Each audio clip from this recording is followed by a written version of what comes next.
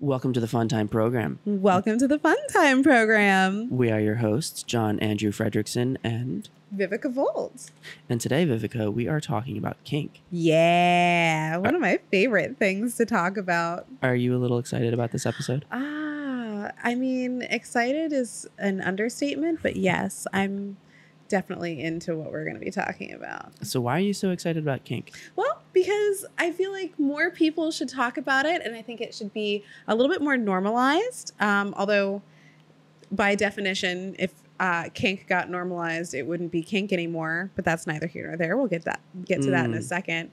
But also, like, kink is just really fun, especially for me personally. Like, I'm a really kinky person, so I like to explore a bunch of different things, and I like to talk about all the different things that I like to explore. So it's just really fun for me to get to share that with other people, especially people who are not as deep into this world as I am. How deep are you into this world? Are we making a size joke right now? Because like, I'll let you answer that maybe a little bit later. Maybe that will come out over the course of the podcast. Oh, and maybe that'll come out, and people can make I'm their own. I'm going to be making a lot of bad puns. You're going to have to make bear their with own me. decision on that question. I'm curious though. When did you realize that you were into non-standard sexual interests? I think I kind of realized that at like 19.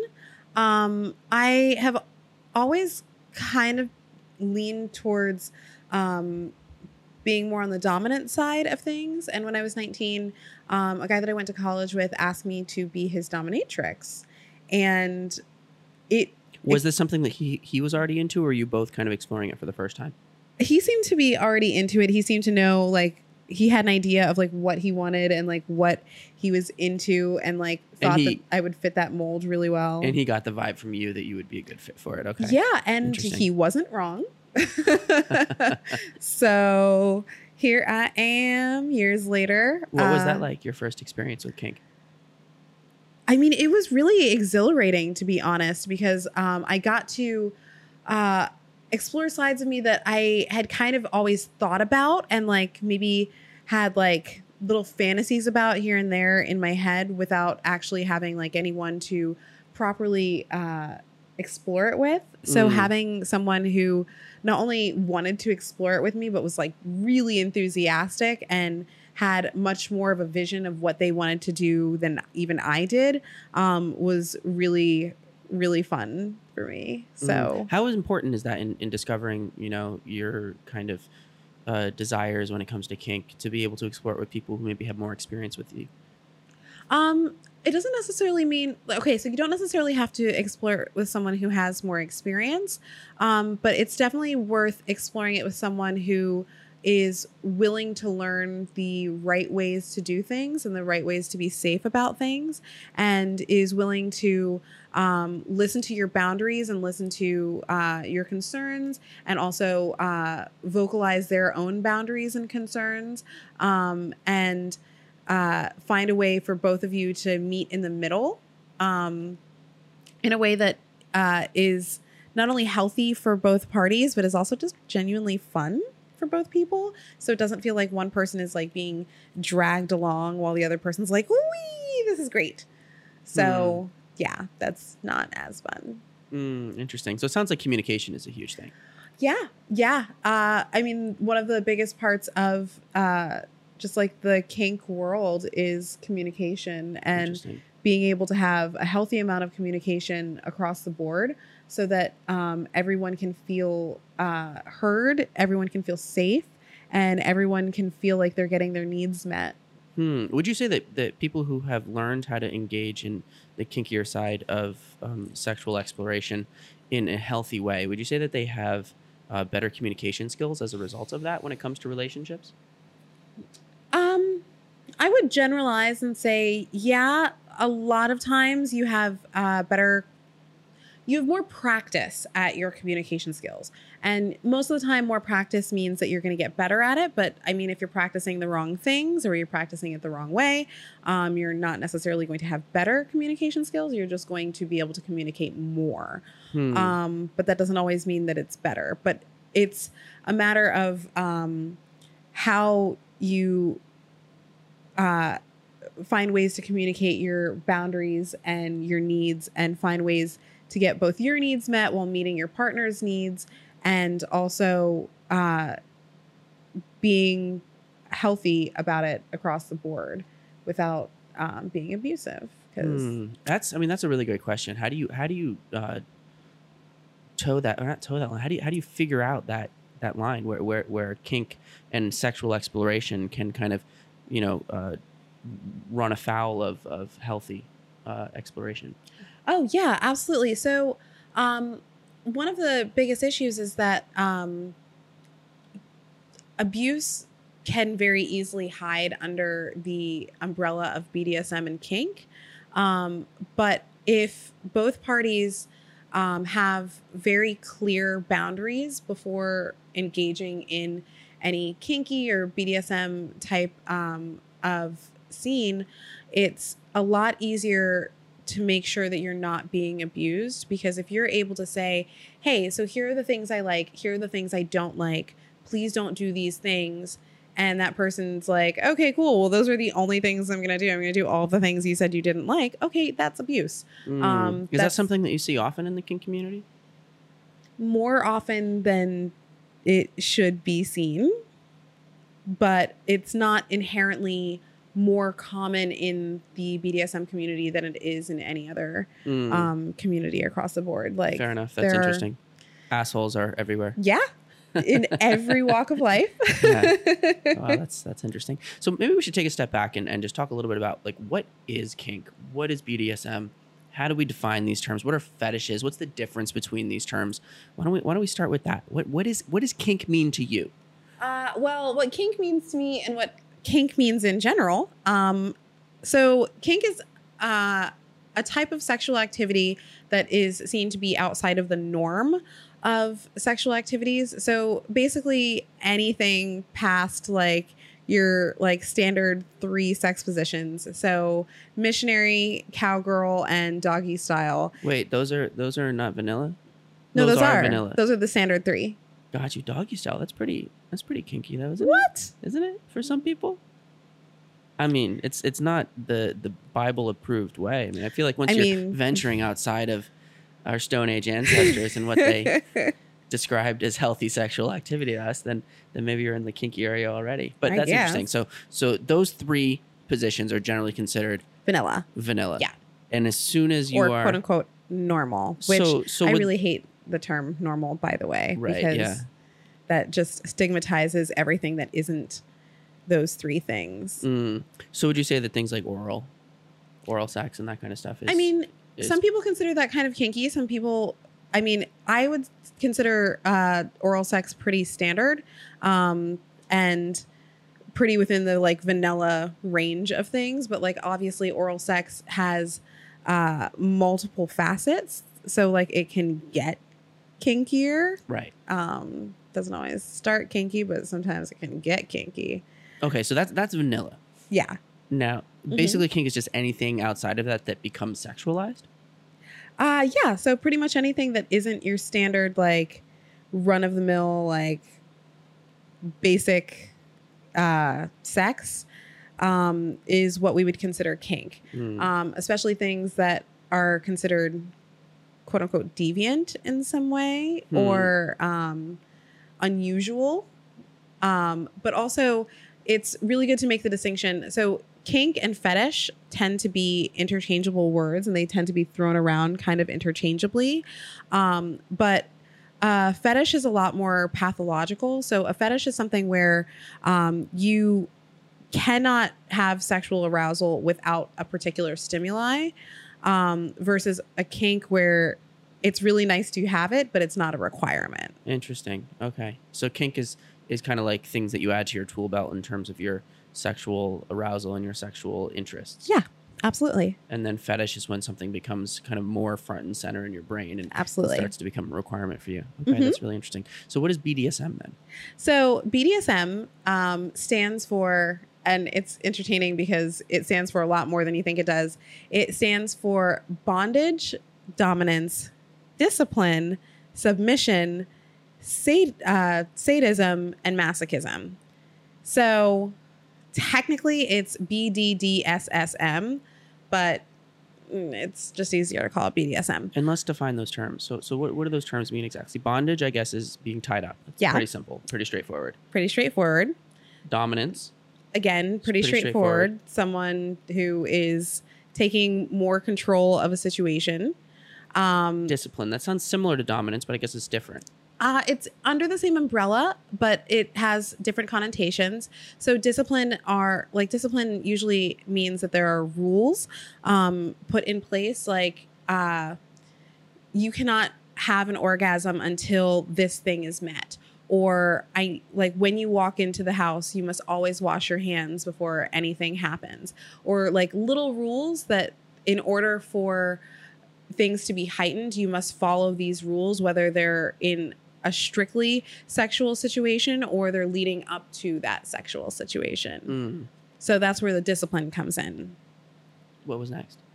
Submission.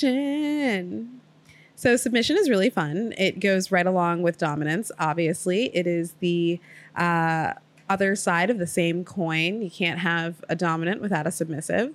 And I mean, I'm pretty sure most people understand what dominance and submission are. Yeah, I think that's self-explanatory. But then sadism. Sadism. Okay, so sadism is actually one of my favorite things.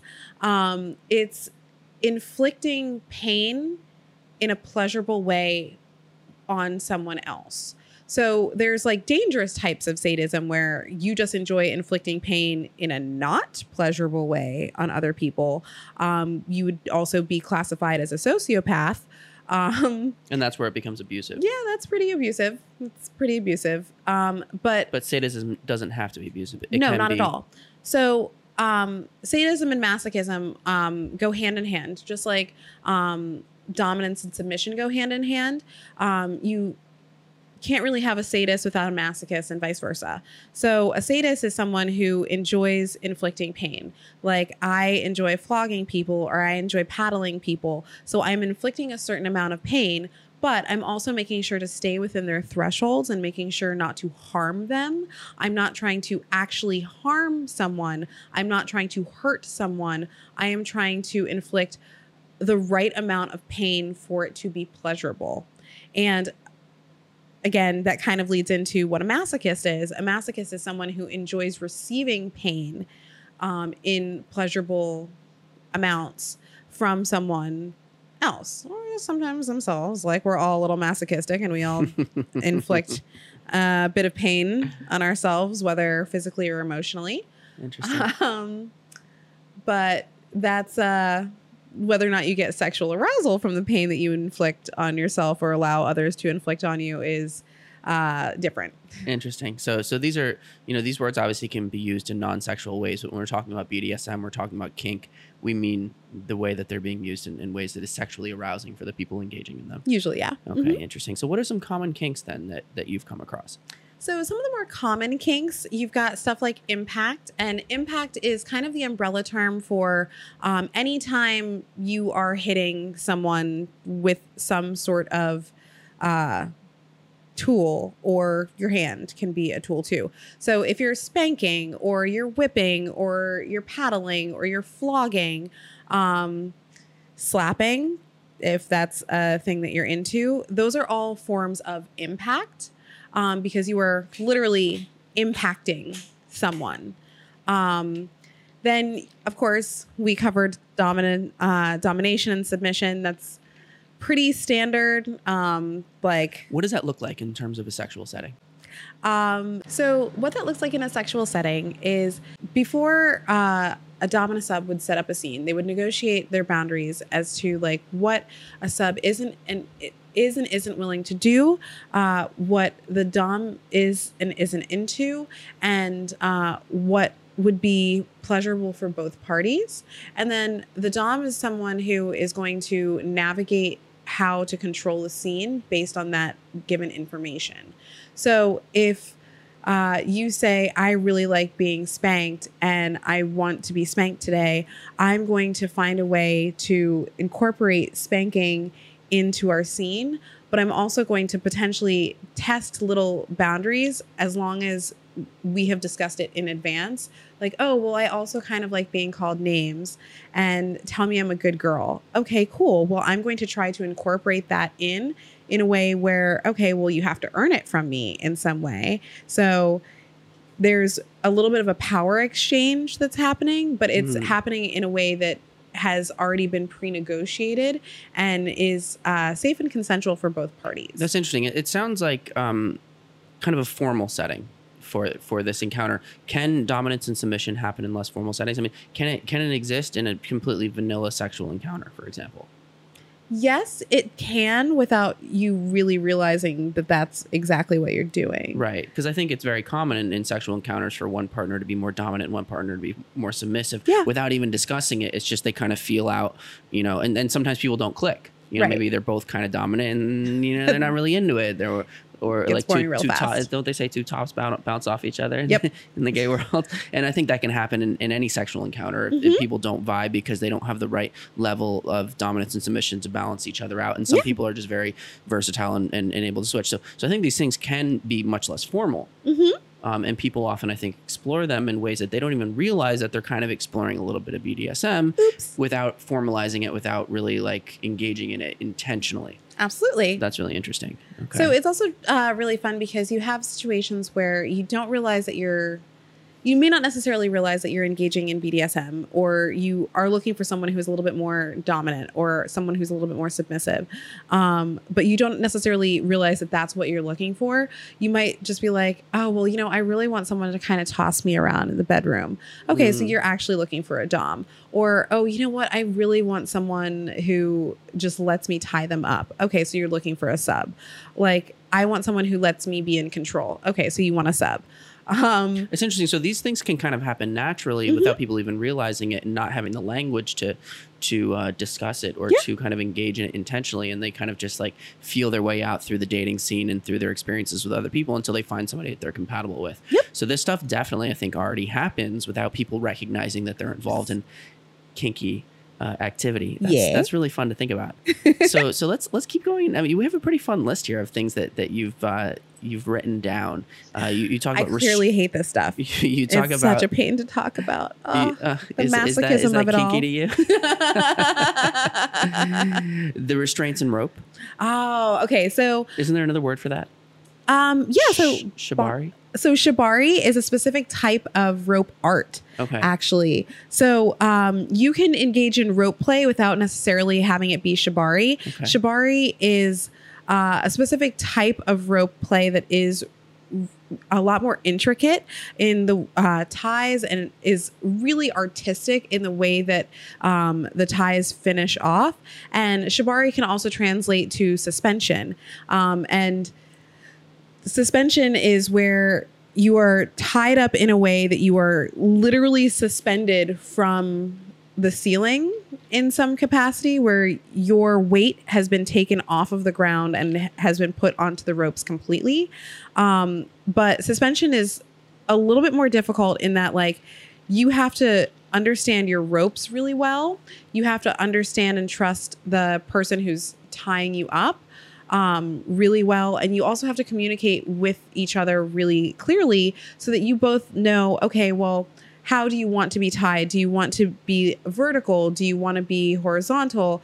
Do you want to be upside down? Do you want to have like one leg up? Do you want to like be more of like a mermaid pose?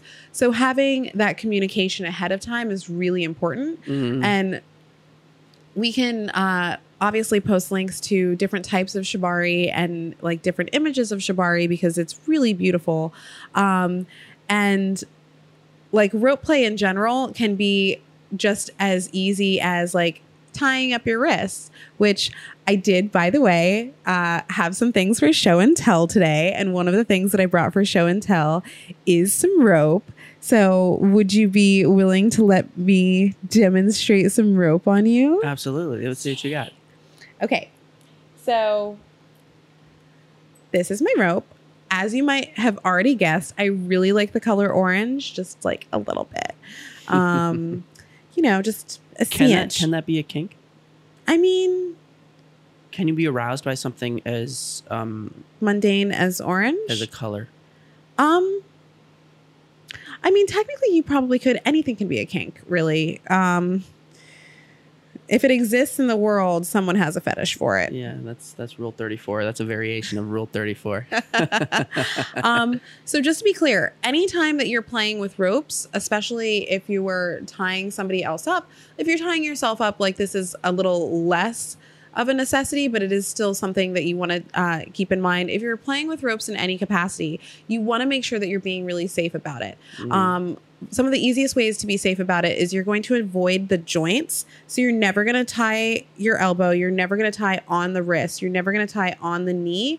You're going to tie where it's fatty. So you want to make sure like there's a little bit of muscle there. There's a little bit of fat there, so that there's a little bit of room to give with the ropes. Also, when you're playing with ropes, you always want to make sure that you have safety scissors on hand. Okay. So these are rope specific safety scissors. So these aren't like just your average, like, I'm just going to cut some paper scissors. No, these are rope specific safety scissors. And you can get this pretty much anywhere ropes are sold. And they have a little protection mechanism on the tip so that as you're sliding that in underneath the rope, you're not going to cut somebody. That's really smart. Exactly. Which is part of why, like I said, rope specific. So if you get in a situation where someone that you have tied up is incredibly uncomfortable or they start panicking, it may not be advantageous for you to try and undo all of your ties, especially if you're doing something like suspension where there is a lot of rope involved. You're using like 90 to 120 feet of rope and you're doing multiple knots, and it takes almost an hour to get tied into the harnesses that you need to be in for shibari. And what ends up happening is it's not going to be as long to get untied, but it's still going to be a significant amount of time to untie. So if someone starts panicking and needs to be out of the rope immediately, that's why you have your safety scissors, so you can cut them right out. That's so interesting to think about. I mean, I've heard about like safe words, for example, when you're engaging in play, like kinkier kind of things that, you know, might include, you know, verbal back and forth, where you need to be able to recognize when somebody actually wants to break out of that, and maybe just being able to say the words stop everything, and things like that. You know, maybe that's part of the play. So you need to have other kinds of words that enable you to break out of it. But in addition to that, when you're engaging in restraint play and rope play, you actually need physical things to break out of it as well. Yeah, absolutely. So like different types of restraints have different safety mechanisms. Rope is one of those things where your safety mechanism is your scissors. So you know for a fact that if worst case scenario happens, you have a very quick and easy out. Yeah, you might not want to like cut your ropes, but I would rather cut my ropes than do permanent damage to someone. Right, absolutely. Because playing with ropes, you can run the risk of causing long-term nerve damage. And you don't, again, this is not about harming someone else. You do not want to harm someone. So it's better to have the safety precautions in place so you don't harm them, and obviously take classes so you know what you're doing. You're not just like watching one YouTube video and figuring, I know exactly what the fuck I'm doing. No. Go to a class. Yeah. Talk to an expert. Talk to someone who actually knows what they're doing. Read some books. Make sure you ask questions. Ask people who have done this for longer than yourself, so that you have the right knowledge, that you can feel confident when you start doing this, that it doesn't, you're much less likely to injure someone. And it sounds like it's just as important as somebody who might be a sub and maybe thinks that they don't need to know all this stuff because they're the one who's kind of being subjected to it and they're not the leader in the situation. So they're going to trust somebody who knows more about it and kind of can introduce them to it. But if you don't know the red flags, right, if you haven't taken the time to learn how this is supposed to work, you may not be able to recognize when somebody is maybe doing things to you that is not correct and not healthy. Right.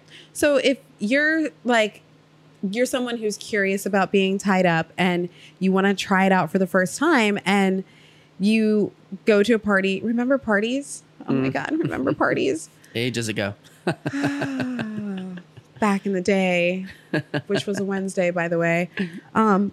So if you're in a social situation where you are potentially playing with a new person, whether it's someone that you met off of Tinder or someone that you've been like dating for a little while, but this is your first time like trying a little foray into the kink world, one of the fastest and easiest ways to make sure that you are playing with someone who is safe, if they have ropes, they should also have scissors. Mhm. If they don't have scissors, don't fucking play with them.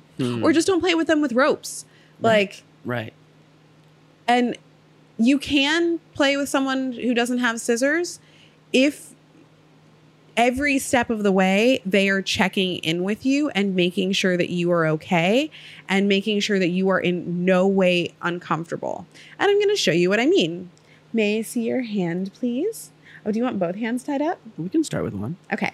So we're going to do a single column knot.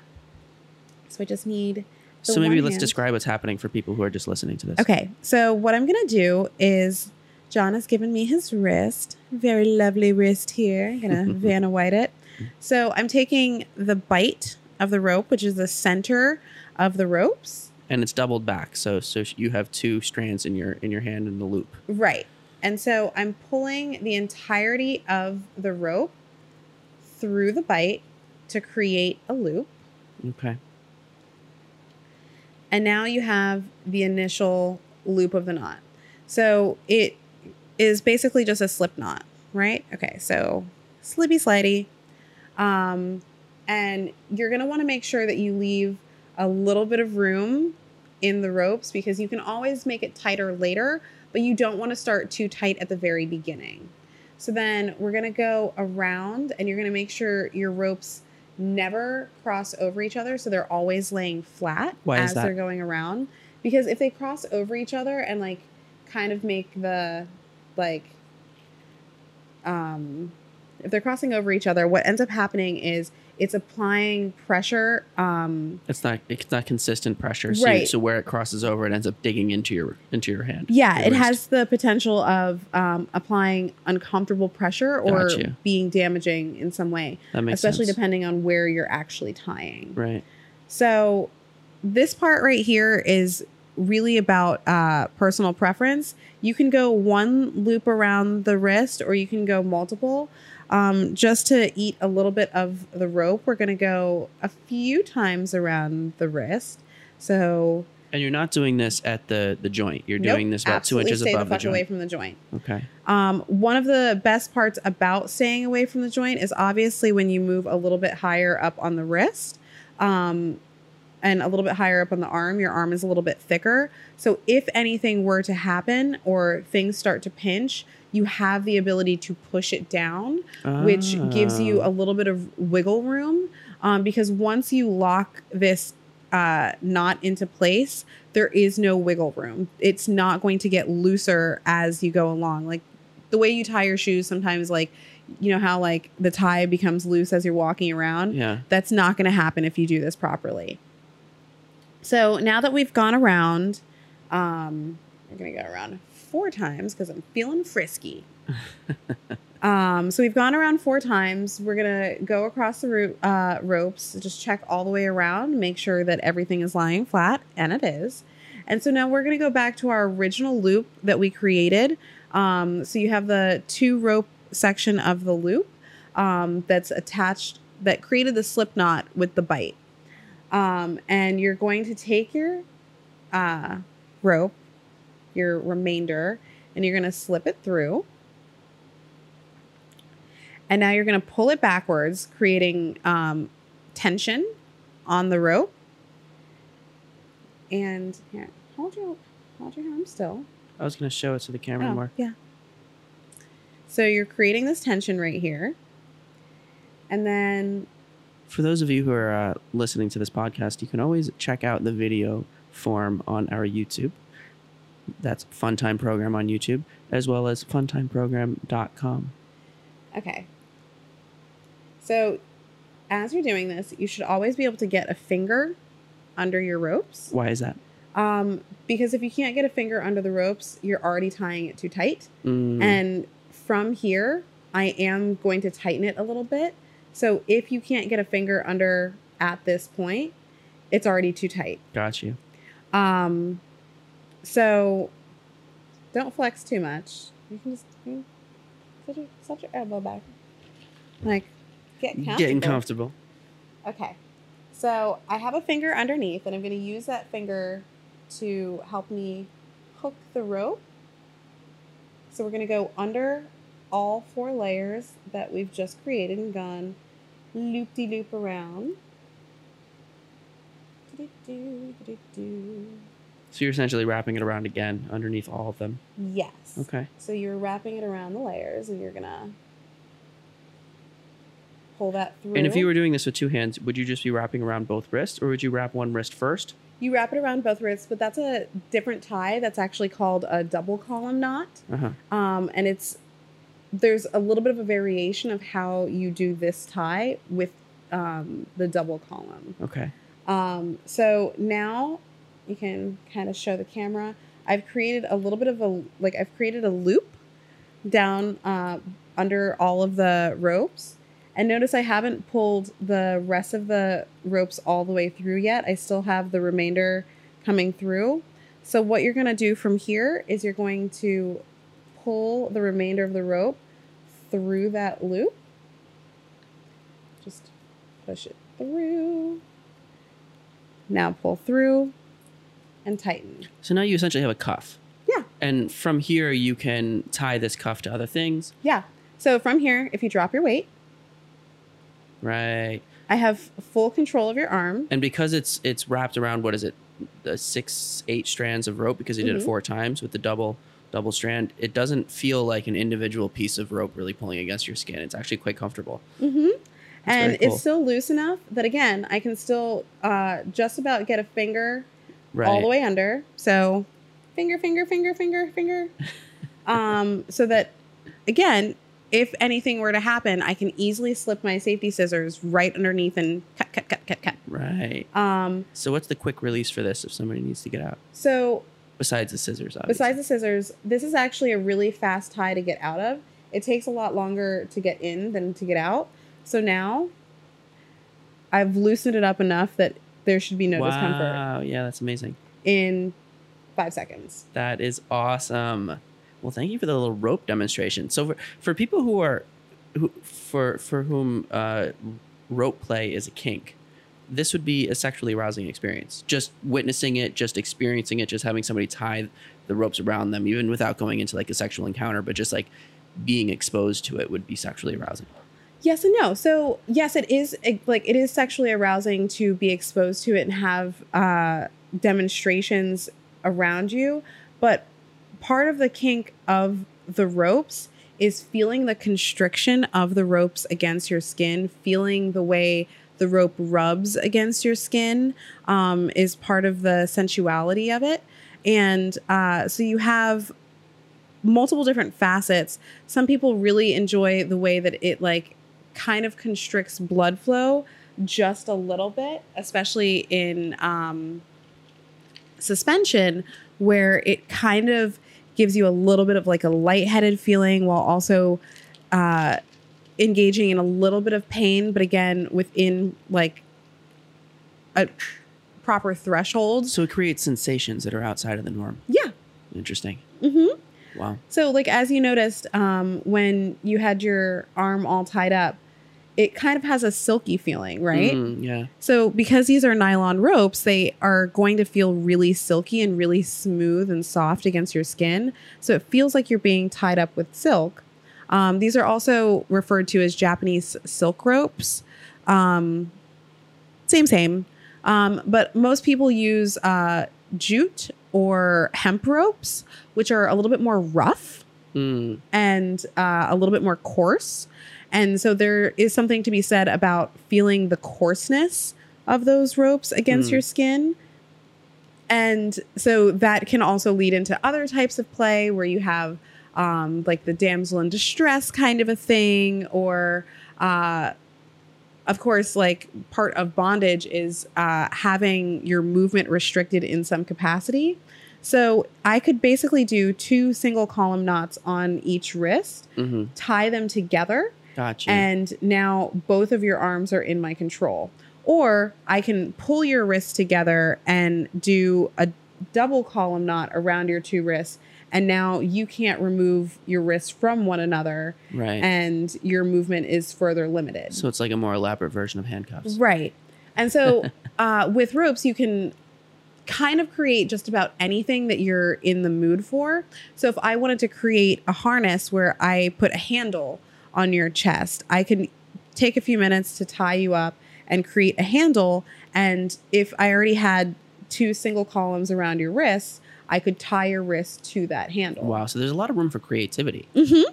That's really interesting. So you can kind of take rope play and restraint play in many different directions. And Absolutely. And that's where shibari becomes an art form, because there is a lot of creativity behind it. And there is a lot of ways that you can be incredibly creative and artistic with the ropes, where you're going more for design than necessarily for feel. But the feel is also part of it. Interesting. And so you mentioned that it's really important with this kind of exploration when you're just getting started in it to go to classes, to get instruction from people who are more experienced in it. Mm-hmm. How would you recommend going about doing that, especially in the middle of a pandemic? In the middle of the pandemic, it's pretty difficult, but there are plenty of teachers who are hosting online classes. And in those online classes, so you don't necessarily have to be in person to have an instructor, but you definitely want to have someone who can answer questions for you in real time. So not just watching a video, but actually doing an online class. Where right. Yeah. Because having someone answer questions in real time allows you to, like, most classes, what they'll do is you'll have your own ropes or borrow a set of the teacher's ropes, and you're trying to follow along and like monkey see, monkey do, right? So you're trying to copy what the teacher is doing, and they're obviously giving you step-by-step instructions as they're doing this in real time. But sometimes you're going to run into a situation where you're like, what did you mean by adding tension? This is really loose. Why does this not look like yours? And having a teacher be able to look at your work and go, okay, so let's go back and go through the steps again so that we can see where you went wrong, so that we can correct it for next time. And having that hands-on learning and having that course correction early on will always help you learn faster. We're social creatures. We learn from each other really well.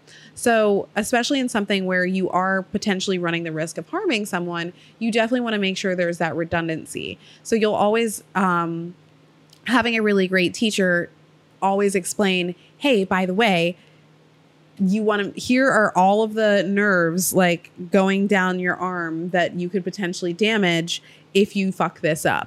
So here's how not to fuck this up. I had a really great teacher, my first class, named Erin Houdini. And was that here in New York? It was here in New York. I'm not quite sure if she's still doing classes or if she's doing online classes, but if she is, we'll definitely link her information. A world-renowned teacher who I'm almost positive is still doing classes, but she wrote a book, and her book is fantastic and 10 out of 10 would recommend. Her name is Midori, and she actually used to be based here in New York. I believe she's since moved to LA, which is disappointing because we miss her. But she used to do classes at the Pleasure Chest, which is a national chain of like sex toy shop.